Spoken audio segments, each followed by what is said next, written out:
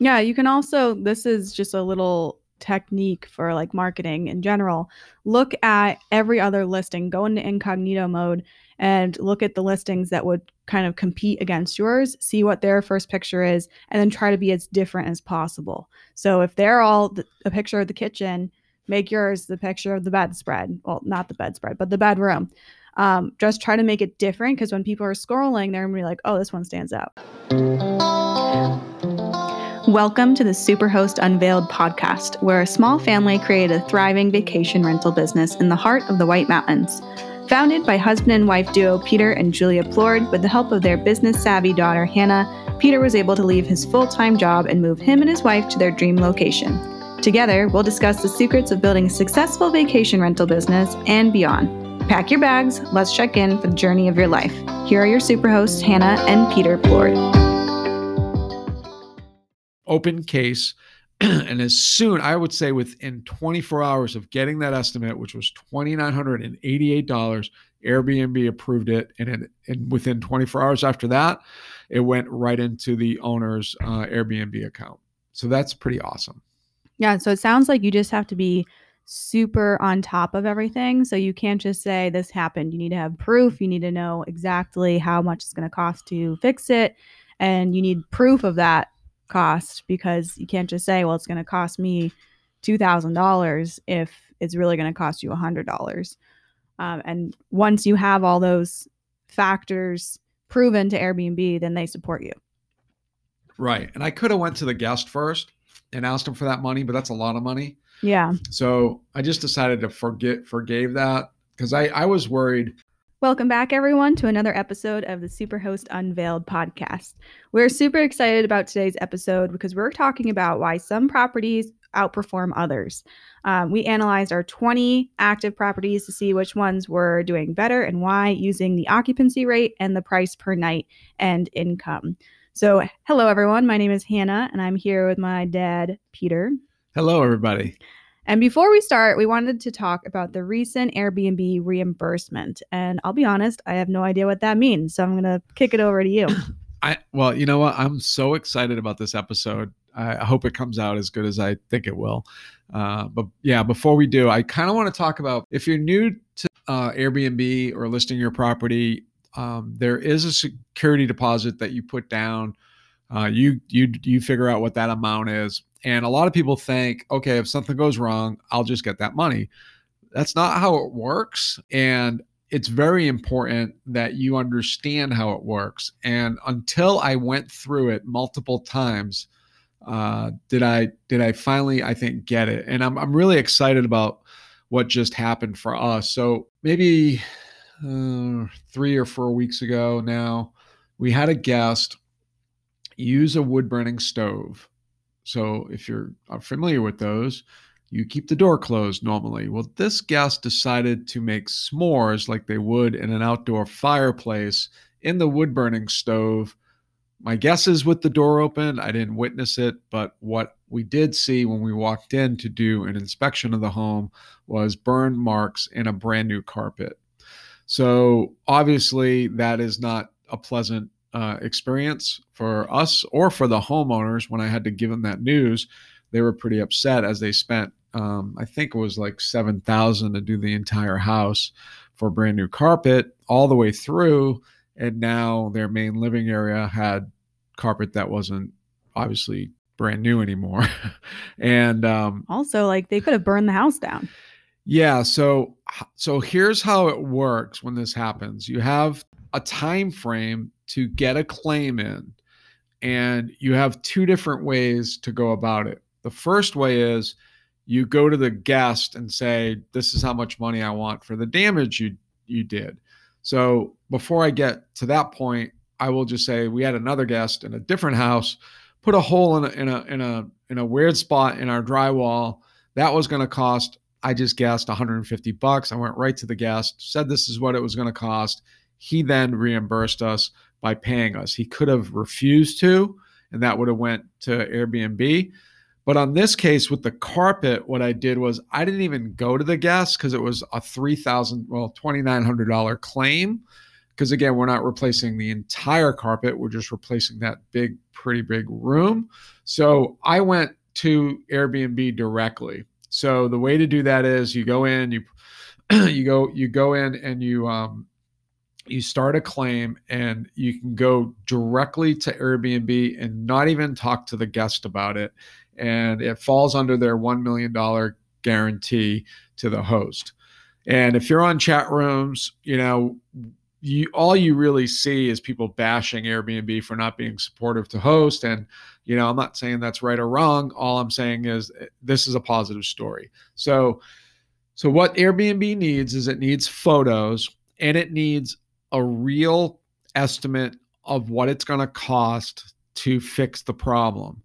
Now, there's different choices within there, but really what they need for you to get reimbursed is an estimate. For us, this is what we did. We went to a local carpet company. We had them come out. They measured. They found samples. I went back out, met them out there twice. They then matched the carpet. They then gave us an estimate. We then tied the estimate.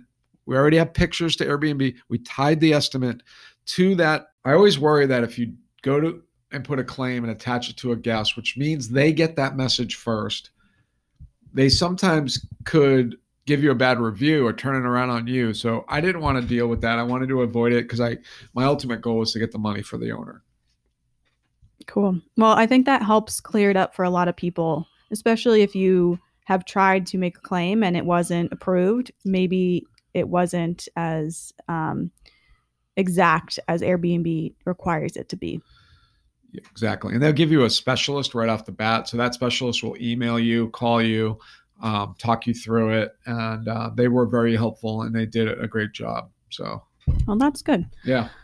All right. Well, I'm really excited to talk about this because for the last couple of months, we've had 20 active properties, and not all 20 can be equally as successful. Some have to be more than others, but we will say it's the lowest one's 80% occupied for a couple of the months that we were all the way down to 50%. And okay. A little bit lower. So December was one of our softer months. And I think, we had a lot of cancellations due to COVID. To be honest with you, like our occupancy right now it's blowing me away, far exceeding my expectations. Again, we're in a pandemic with travel restrictions in a state right below us that we draw a lot from, which is Massachusetts. We're up in New Hampshire. And, if you leave Massachusetts, you're supposed to self-quarantine for 14 days.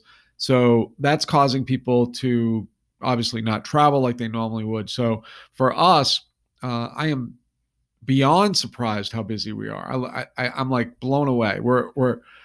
I would say 80% of our properties are 90% occupied in the month of January and the month of February, which is pretty incredible. So what kind of got me to think about putting this together today was just I every morning with a cup of coffee analyze the stats for every house. And I know exactly, we talked about this, I think, in one of the last episodes, is I know exactly the top income house, not only for us, but also for the owner, and then the bottom one. And then to see if the bottom one stays in the bottom, or does it somehow get to the middle and to the top, or, what can I do about it?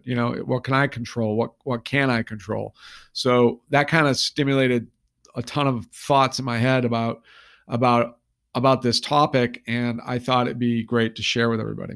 Yeah. And he really has like a notepad with pages and pages of math and facts and stats and all that. So we're excited to talk about this. So let's start off by the houses that are at the top. What do they have in common?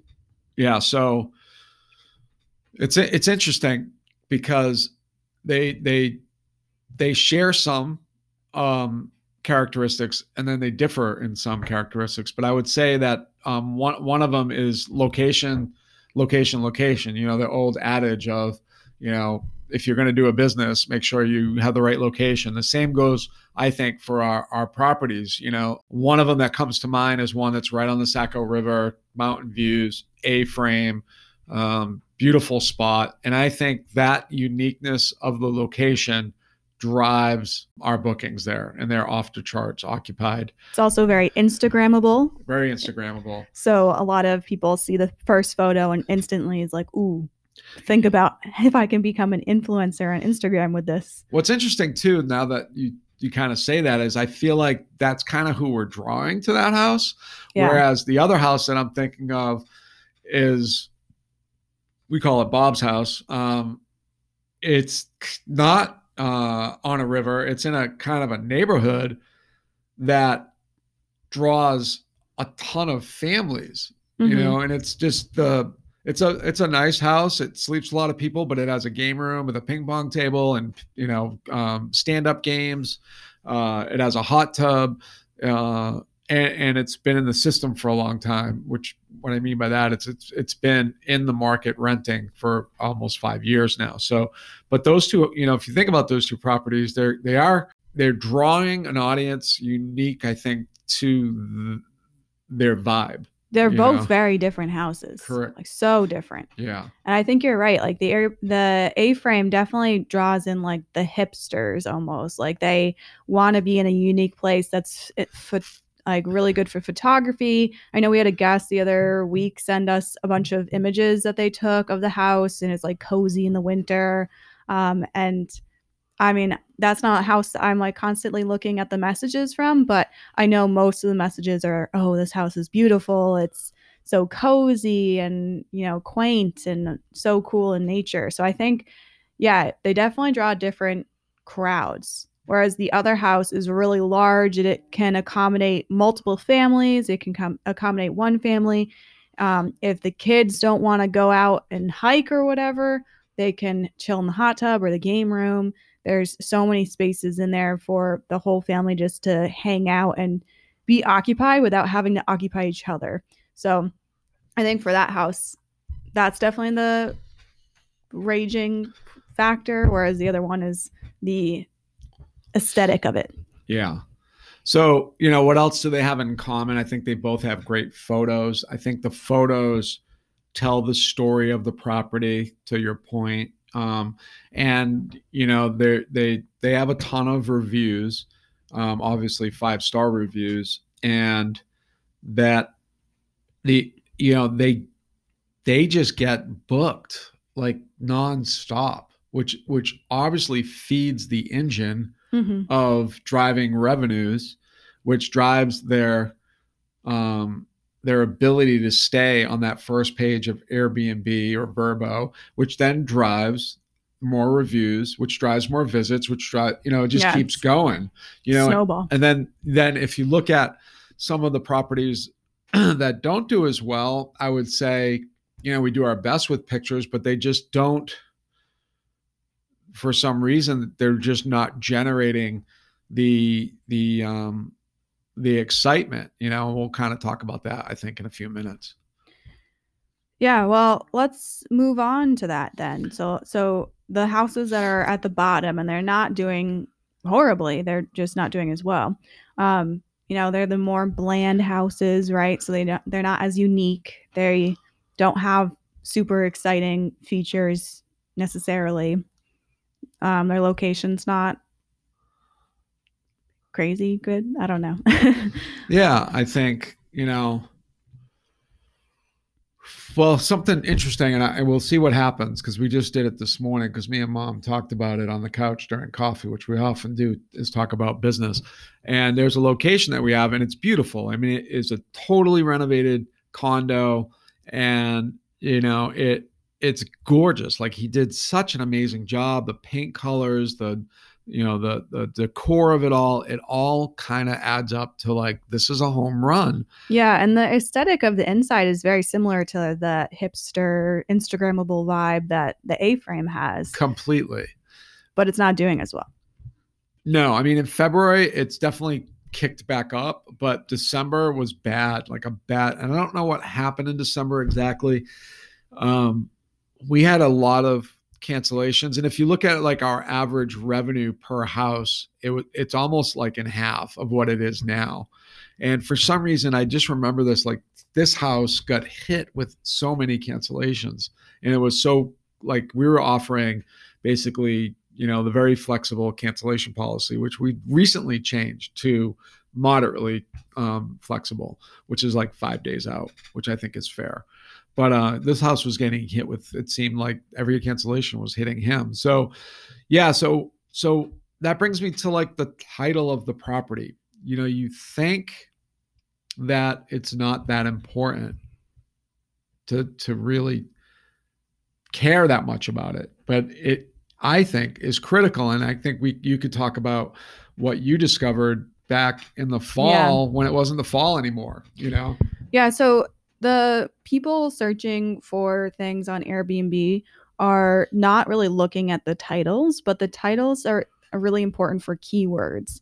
And so back in the fall, the couple of properties that I oversee weren't doing so hot. So I went into the Airbnb platform and just was like looking at the description, looking at the titles, and seeing if there's any language that was being used that maybe could be spiced up a bit to make it more exciting. So at this time, it was just becoming ski season. And so the house in particular is literally 5 minutes away from a ski mountain. So I was like, that has to be included in there. It's also really close to the hiking trails, the walkable distance. So I wanted to make sure all that stuff was included. And the title, which is just an oversight by us, but the title still said Leaf Peeping Haven or something, because we had it geared up for the fall season, but we hadn't changed that super niche down title. So pretty much as soon as I changed the title to Minutes from Ski Resort, which was not the exact title, but Minutes from Ski Resort, quaint nature, whatever. I swear, like the bookings did pick up. It was almost immediately, because you have to think like people are going to be like, oh, leaf peeping. That doesn't say much, but if you say minutes to town or minutes to ski resort or whatever your main drive is, people are going to see that and think, ooh, that's what we're looking for. Yeah, and I think you got to play around with it. You got to think. So like, what happens to me is the bottom become my focus. The top are on fire. Don't need to really worry about them too much. Kind of do what I normally do with every other unit. But when you fall into the bottom, it kind of bothers me that I'm not doing everything I can. So like, for example, I think that the unit that we're talking about that's kind of dragging below the standard with the beautiful decor and, Instagrammable inside, it said like it said like minutes to the mountain or Cranmore or whatever, and it said right in town. And mom was kind of like, and I think I agree with her. Well, in theory, I do. We'll see what happens. But she's like, maybe people don't want to stay in town. Maybe that isn't a draw because you're coming to the mountains to kind of get away from city. So not that we want to mislead people, but that particular unit is not like, once you get into the little parking area, you don't feel like you're in town at all. It's more like a neighborhood. It's treed. It's very well, it's secluded, and you feel a lot of privacy there. So it's not like you're on Main Street. So we made I'll read the title that we put in. It's very subtle. It's Minutes to Cranmore, which is our local family ski mountain, and shopping. We have tax-free outlet shopping, and it's beautifully renovated. So Minutes to Cranmore and shopping, beautifully renovated. Simple. Yeah. Right to the point. And we'll see what it works. Maybe we'll wait 30 days and we'll give you guys an update. I'll tell you right now. So what's interesting, because I wrote this down. This is very interesting on my notepad. Let me get my notepad out. So we talked about basically that Instagrammable house right on the Sacco. Their 4-month occupancy average is 90%. That's pretty insane. That's really high. That's insane. That's like summer capacity, which is our busiest season.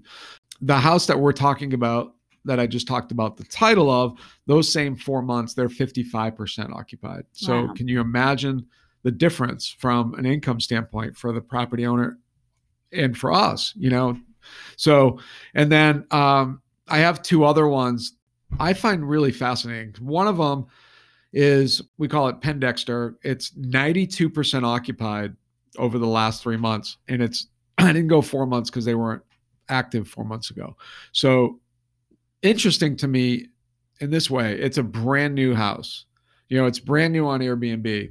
And a lot of times I feel like a brand new property doesn't have momentum of a lot of things. The good news for people that choose an existing company like ours is that they get Superhost status attached to their house right away. Whereas if you're doing this on your own, there's nothing you can do about it. You're going to have to wait 90 days to whenever Airbnb rolls out their Superhost criteria, and hopefully you make it. That's just a fact. So you're going to have to sacrifice something to get there and to get your house booked. And usually that's price. If you drop your price, you will get occupied. But there's, you got to kind of juggle that. Yeah, you got to be comfortable to where that number goes to. And then, we have another house that is at 52%, Mountain Meadow. So the two bottom ones are in the 50s. The two higher ones are in the 90s. And I would say there's no other properties that we have right now in the month of January that are under 80, other than those two. What I like that you kind of briefly went over was just because it's not performing super well right now doesn't mean there isn't hope. And you said like your focus goes all towards those lower performing properties so that they can be higher performing.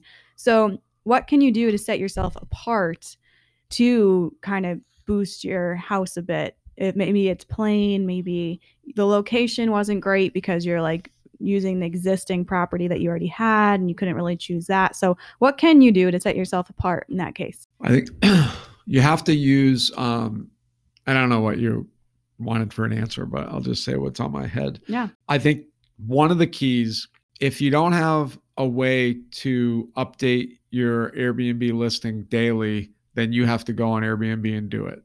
Okay. So what I mean by that is we use a pricing revenue software that every day it updates prices. It either takes them up, takes them down, but what happens is it basically tells Airbnb that we're active on Airbnb. The other thing that I've built into my daily habits is I go on Airbnb. So I pull up Airbnb and I basically look at the home screen. So I'm actually going to do it right now so I can talk about what I look at. So when you go on the home screen, basically it talks about what's happening today, which for us today, we have 5 check-ins, we have 1 checkout, we have 13 trips in progress, and we have 1 pending review. We have your booking request right below that, and then it has notifications. I always will look at notifications, and if someone has left me a review, if my automatic review is hit, it'll tell me that I can read theirs because they're both public, and then I can go on there and basically write a response to their review, which is usually thanks for visiting. We're so happy that you had a great stay. The other thing that I do is I make sure I understand what promotions Airbnb is giving us. Does that make sense? Yeah. So for example, a lot of times Airbnb will come out with promotions. It might be like for us in November, there was like this is your slow time.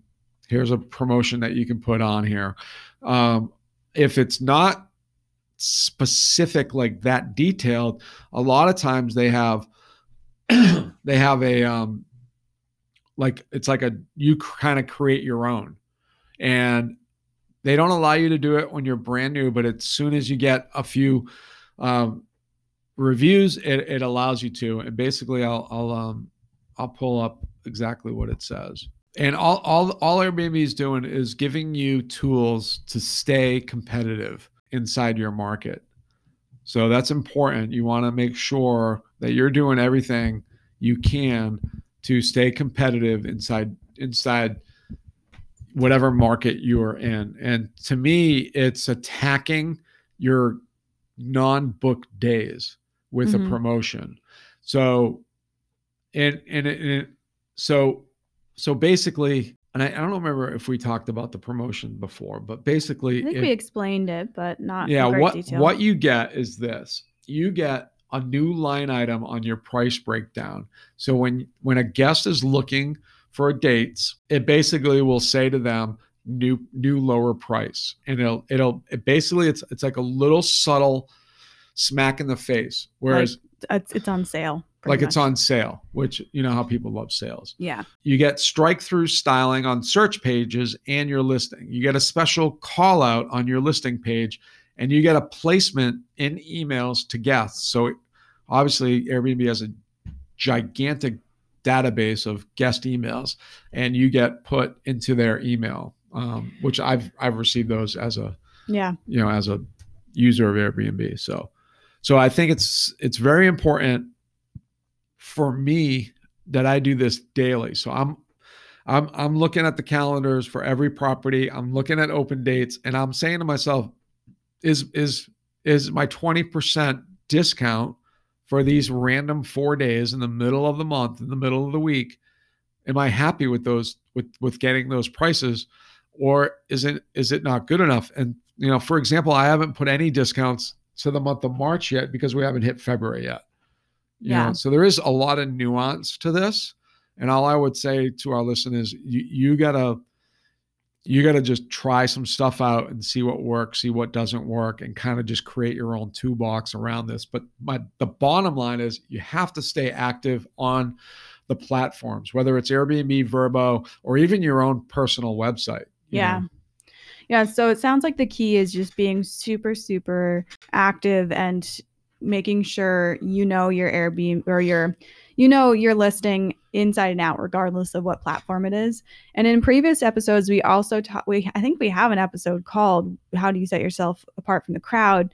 It's all about niching down so that when someone's doing a search, you can narrow down and be included in that narrow down search. So some things that help you do that is allowing pets, or having a hot tub or a game room, because people on Airbnb can narrow their search by those features. So if you're just not being found in the Airbnb search or the VRBO search or whatever people are finding your property, make sure you include, if you can, some of those more unique amenities.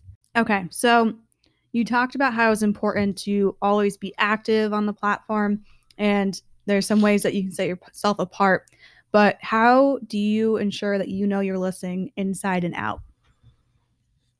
Yeah, for us, it's actually easy because the software that we use gives me a kind of a one-page screenshot of my business and my health. But I also use our pricing software, which is Price Labs, which, I can't honestly say enough good things about Price Labs. They changed my life. And what's cool is we're going to have the founder and I think CEO. I don't know what his title is, but he was the founder of Price Labs. We'll have him on in a soon future episode. Pretty excited about that. Yeah, that is cool. I am geeking out about it. So when I look at my screen, it shows me the occupancy rates by month, basically 6 months at a glance. It shows me how many reservations. Then it gives me stats for the last 30 days. So you want to know, I know looking at this particular home that I have 21 reservations confirmed, 10 check-ins, an average payout of $655. Average nights booked for this home was 2.6. Average number of guests was 5.6. And I have an average time of reservations ahead of 38 days, which tells me that for this house, they're booking it 38 days in advance on average. And I think, you need to know that. You need to know what your average nightly rate is, which you can do the math on my average payout. I can figure that out. I can look at the calendar and see that I'm, for the month of January, 96% occupied, which is you can't get much better than that. February is 93, already 83% in March, which is amazing. So this property's killing it. The thing I don't love about it, I don't love the average payout. I think that's a little low, but this is a brand new property for us. And I think over time we will ramp up nightly rate. What's most important in the first 90 days is bookings, without a doubt. You got to get the momentum going. You got to get that. It's like pushing that gigantic boulder up the mountain. And then once you get to the top and it starts to go down, and then all of a sudden it flies down the other side. Yeah.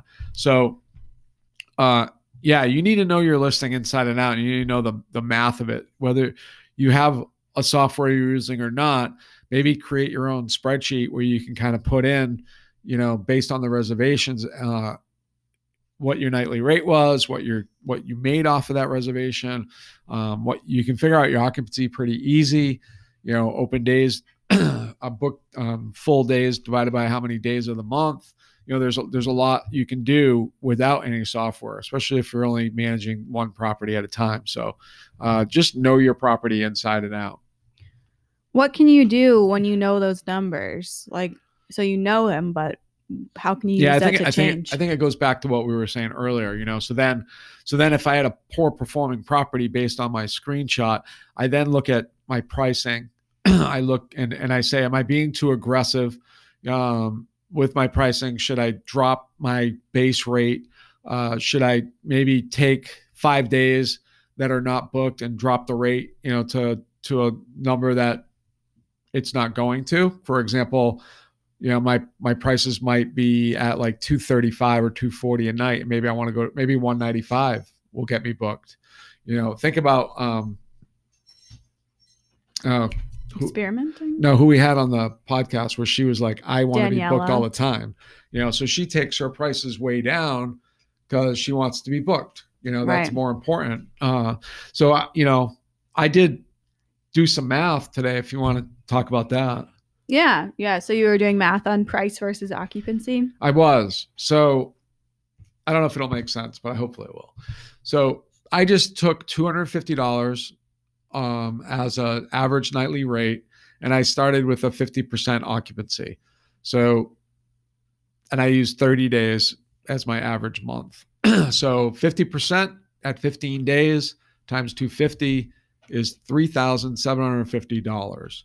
So just think about that. It's not important really, but when you go to 55% occupancy, which is just one more day, you go to $4,000.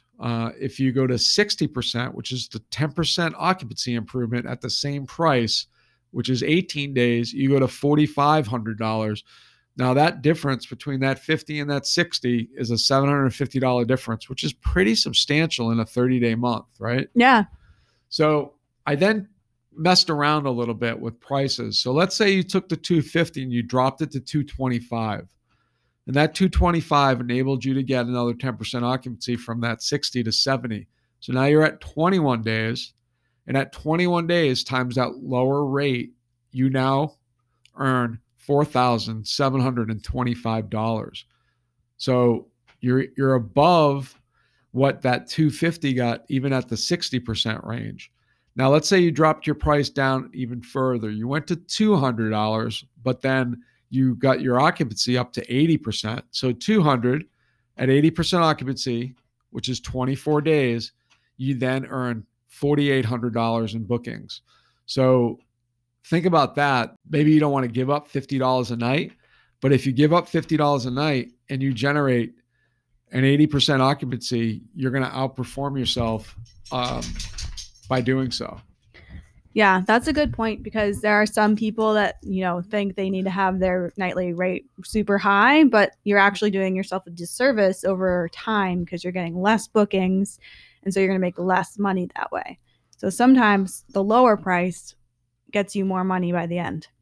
Yeah. So just to that point, you never saw my piece of paper, but you just kind of hit the nail on the head. Drop the price to $195. So now you went from $250 all the way to $195, but you got your occupancy up to 90%, which is 27 days. You drove your monthly income to $5,265. So it was at $3,750 at 50%, $4,500 at 60. But if you got it to 90 on $195, you get $5,265. Most owners, if you're a property manager, will be pretty happy making $5,000. Yeah. So something to definitely think about. There's hidden benefits to being occupied that I don't think many people think about. Yeah, definitely. Because you were talking about kind of earlier in the episode that the more bookings you get, the more your listing gets pushed to the top page, and then the more reviews you get, the more it gets pushed to the top page, and then it gets more bookings, and it's like a little snowball effect. It just keeps rolling and rolling and rolling until it gets to be really big. I think you had a really interesting story where you, in our own property that you own, you accepted a long-term stay, which was a month or a couple of months. It was 2 months. 2 months. And you noticed that it directly affected the performance of the house, right? Yes. So up here, a lot of times we do seasonal rentals in the winter for skiing because people don't want to lug their skis back and forth. I don't feel like it happens in the summer very often, but people want a property and they want it for 2 months, 3 months, whatever whatever the amount of days. It's some fluctuation of that. So we've always said no, we're not going to do it. We're not going to do it. We don't want to do it. But this time we did it because the amount of money we were paid was substantial, and I don't regret it. However, and because we were like kind of busy with cleanings and stuff, so it would give us a break for that, right? That was like some of the decision factor. It was all about money. It was a lot of money. So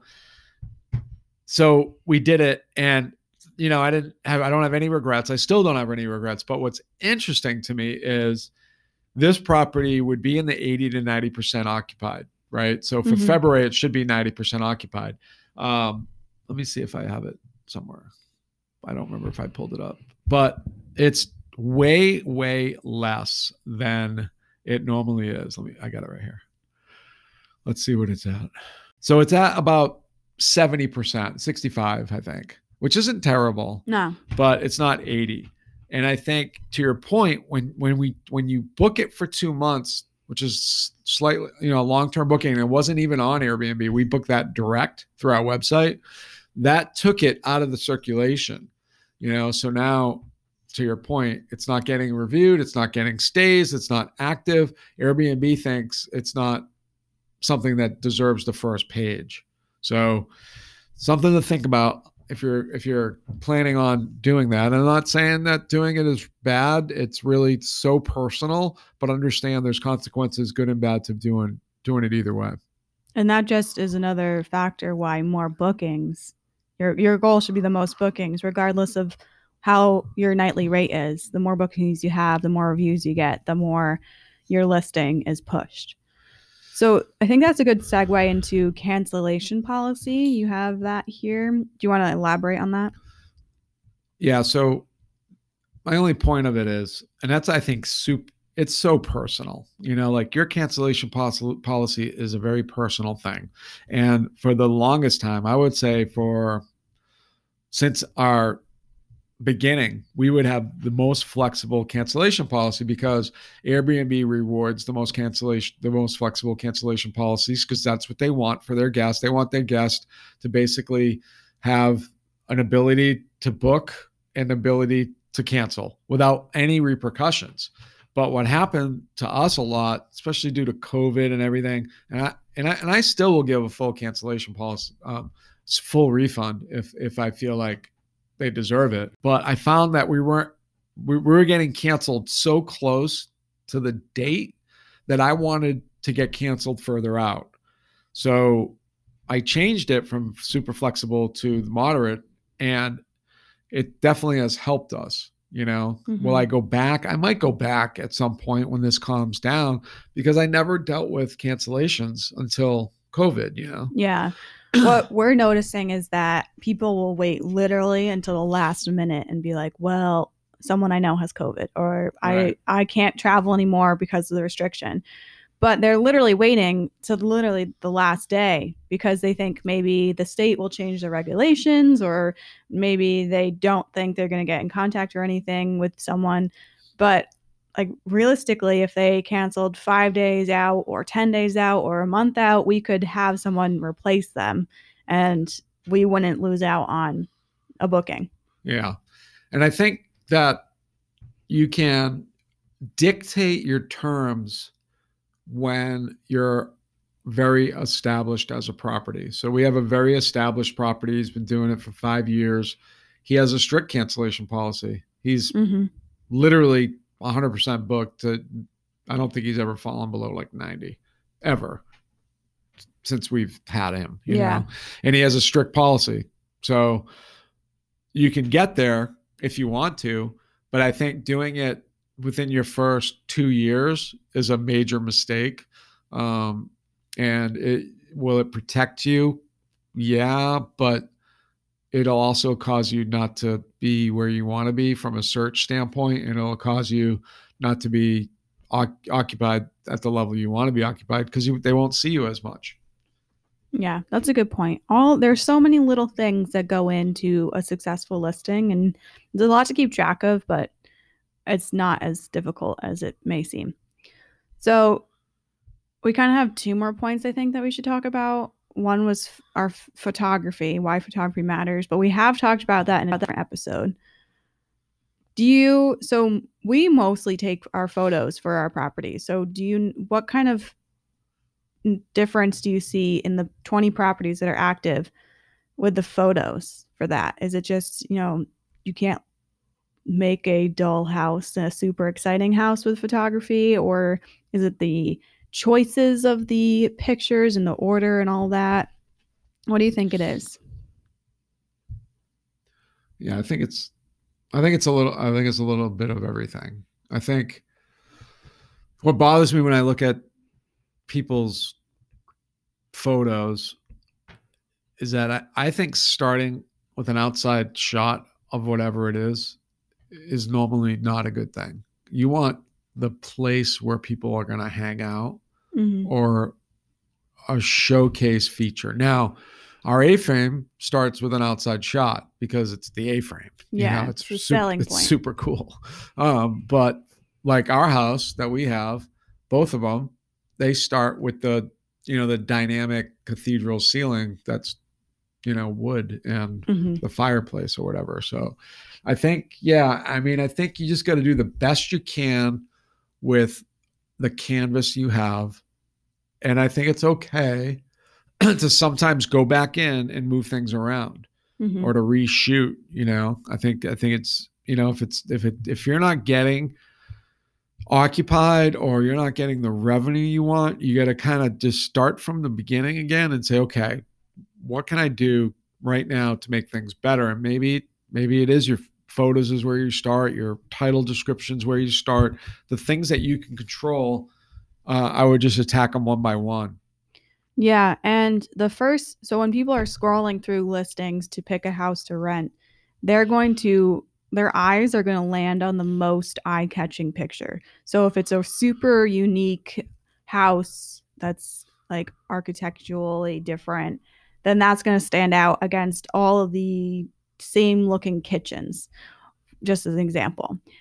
So if your house isn't super unique in itself, maybe have your first picture with like a super vibrant bedspread or something, or like some color that's going to stand out from the rest. So people look at that and maybe pause and think about clicking into it. Exactly. Yeah. So that's, bedspreads is something that doesn't come with the house. You can, do yourself. So think about decor sometimes or wall color paint. That's going to help it pop a bit with reason, because we've talked about not going crazy with paint. I think bedspreads is a good example. Like someone doesn't necessarily probably think about bedspreads as a way to enhance maybe your listing that doesn't have the A-frame characteristic, or it doesn't have certain features that make it jump out. So you got to kind of like a cool blue pattern on a bed or whatever color you know that's just going to pop. Can really make someone say, wow, I want to go to there because I want to sleep in that bed. Yeah, you can also, this is just a little technique for like marketing in general. Look at every other listing, go into incognito mode and look at the listings that would kind of compete against yours, see what their first picture is, and then try to be as different as possible. So if they're all a picture of the kitchen, make yours the picture of the bedspread. Well, not the bedspread, but the bedroom. Just try to make it different, because when people are scrolling, they're going to be like, oh, this one stands out. Oh, that's a great idea. Oh, yeah. Marketing 101. So the last point I think we should talk about is it looks like how difficult it is for people to reserve. So what you require, you said host recommendation, government ID. Yeah. So Instabook has to be on. That's a given. But inside that, if someone tries to Instabook and they don't have, for example, if you're requiring a host recommendation, then they can't book without any reviews, right? Right. If you're requiring a government ID, then if they don't have one uploaded to Airbnb, then they can still book with these without these things, but you have to approve it. Gotcha. So, host recommendation is one we just added because I think Airbnb going public and the pandemic and people sitting at home, I think is driving more people than ever into doing a short-term vacation rental visit. And I'm not saying 0 reviews is a killer, but what I want to see is what are they saying to me when they are requesting to stay? Because 9 out of 10 times it's not blank. Yeah. It's like, hi, my family with my 2-year-old and another family who we've been quarantined together or whatever. They tell you a story and that story makes you feel better about them or it doesn't. Right. Yeah. To your point, like if we've had people literally just say like, hi, with 1 million exclamation points, and that's all they say. But then if they also don't have reviews, that's like kind of risky, Yeah. But if they say we're a family that's been quarantined and they put a lot of thought and detail into it, then, and they have good reviews, or maybe they don't even have reviews at all, that story is going to make you more comfortable to allow them to book. Exactly. Awesome. So I think we covered so much during this episode, and hopefully if you're nervous that your property is not going to perform well, you have some tools that can help you change that and make it more able to outperform. I don't know what words I'm looking for, but be able to perform well. And if you are currently looking for a property, you can now use this guidelines and criteria to find the best property that is going to set you apart from the rest. So making sure you have good location, maybe have some cool amenities like a hot tub or a game room. But through this episode, we hope that you have a good set of standards to use to boost your property. Is there anything that you think we missed? No, but I want to just kind of reiterate a couple of points. Yeah. One is it's very important that you know your numbers. It's very important that you know your listing. And it's very important to know that you're always competing. So even our units that rank at the top, I'm still looking at them. Maybe not as in detail as I am with the ones on the bottom, but don't ever rest on your laurels that you're going to be on the first page. You're going to be the top of the heap. It's your job if you're a manager. It's your goal if you're a property owner doing this yourself. It won't just happen, and understand that you might have an idea of a price that you think your property's worth, but that doesn't really matter. What matters is what does the what is what's the data word? Showing? No, what is the marketplace saying that your property is worth? That's the key. Yeah, like any good business owner, you should be tied to your analytics and you should be focusing on the numbers and using them to improve your revenue. So with that, thank you so much for listening to another episode of the Superhost Unveiled podcast. We hope that you're left feeling inspired and ready to dive into the world of vacation rentals. We love seeing everyone tagging us on Instagram. We're at Superhost Unveiled. So if you listen to it, please make sure you take a screenshot and share that into your stories and tag us. And of course, leaving us a review helps us grow. So make sure you leave a review wherever you listen to podcasts and share our podcast with a friend to help us grow. Thank you so much. My name is Hannah. I'm Peter. Thanks See you next time. Yeah, thanks for listening to us.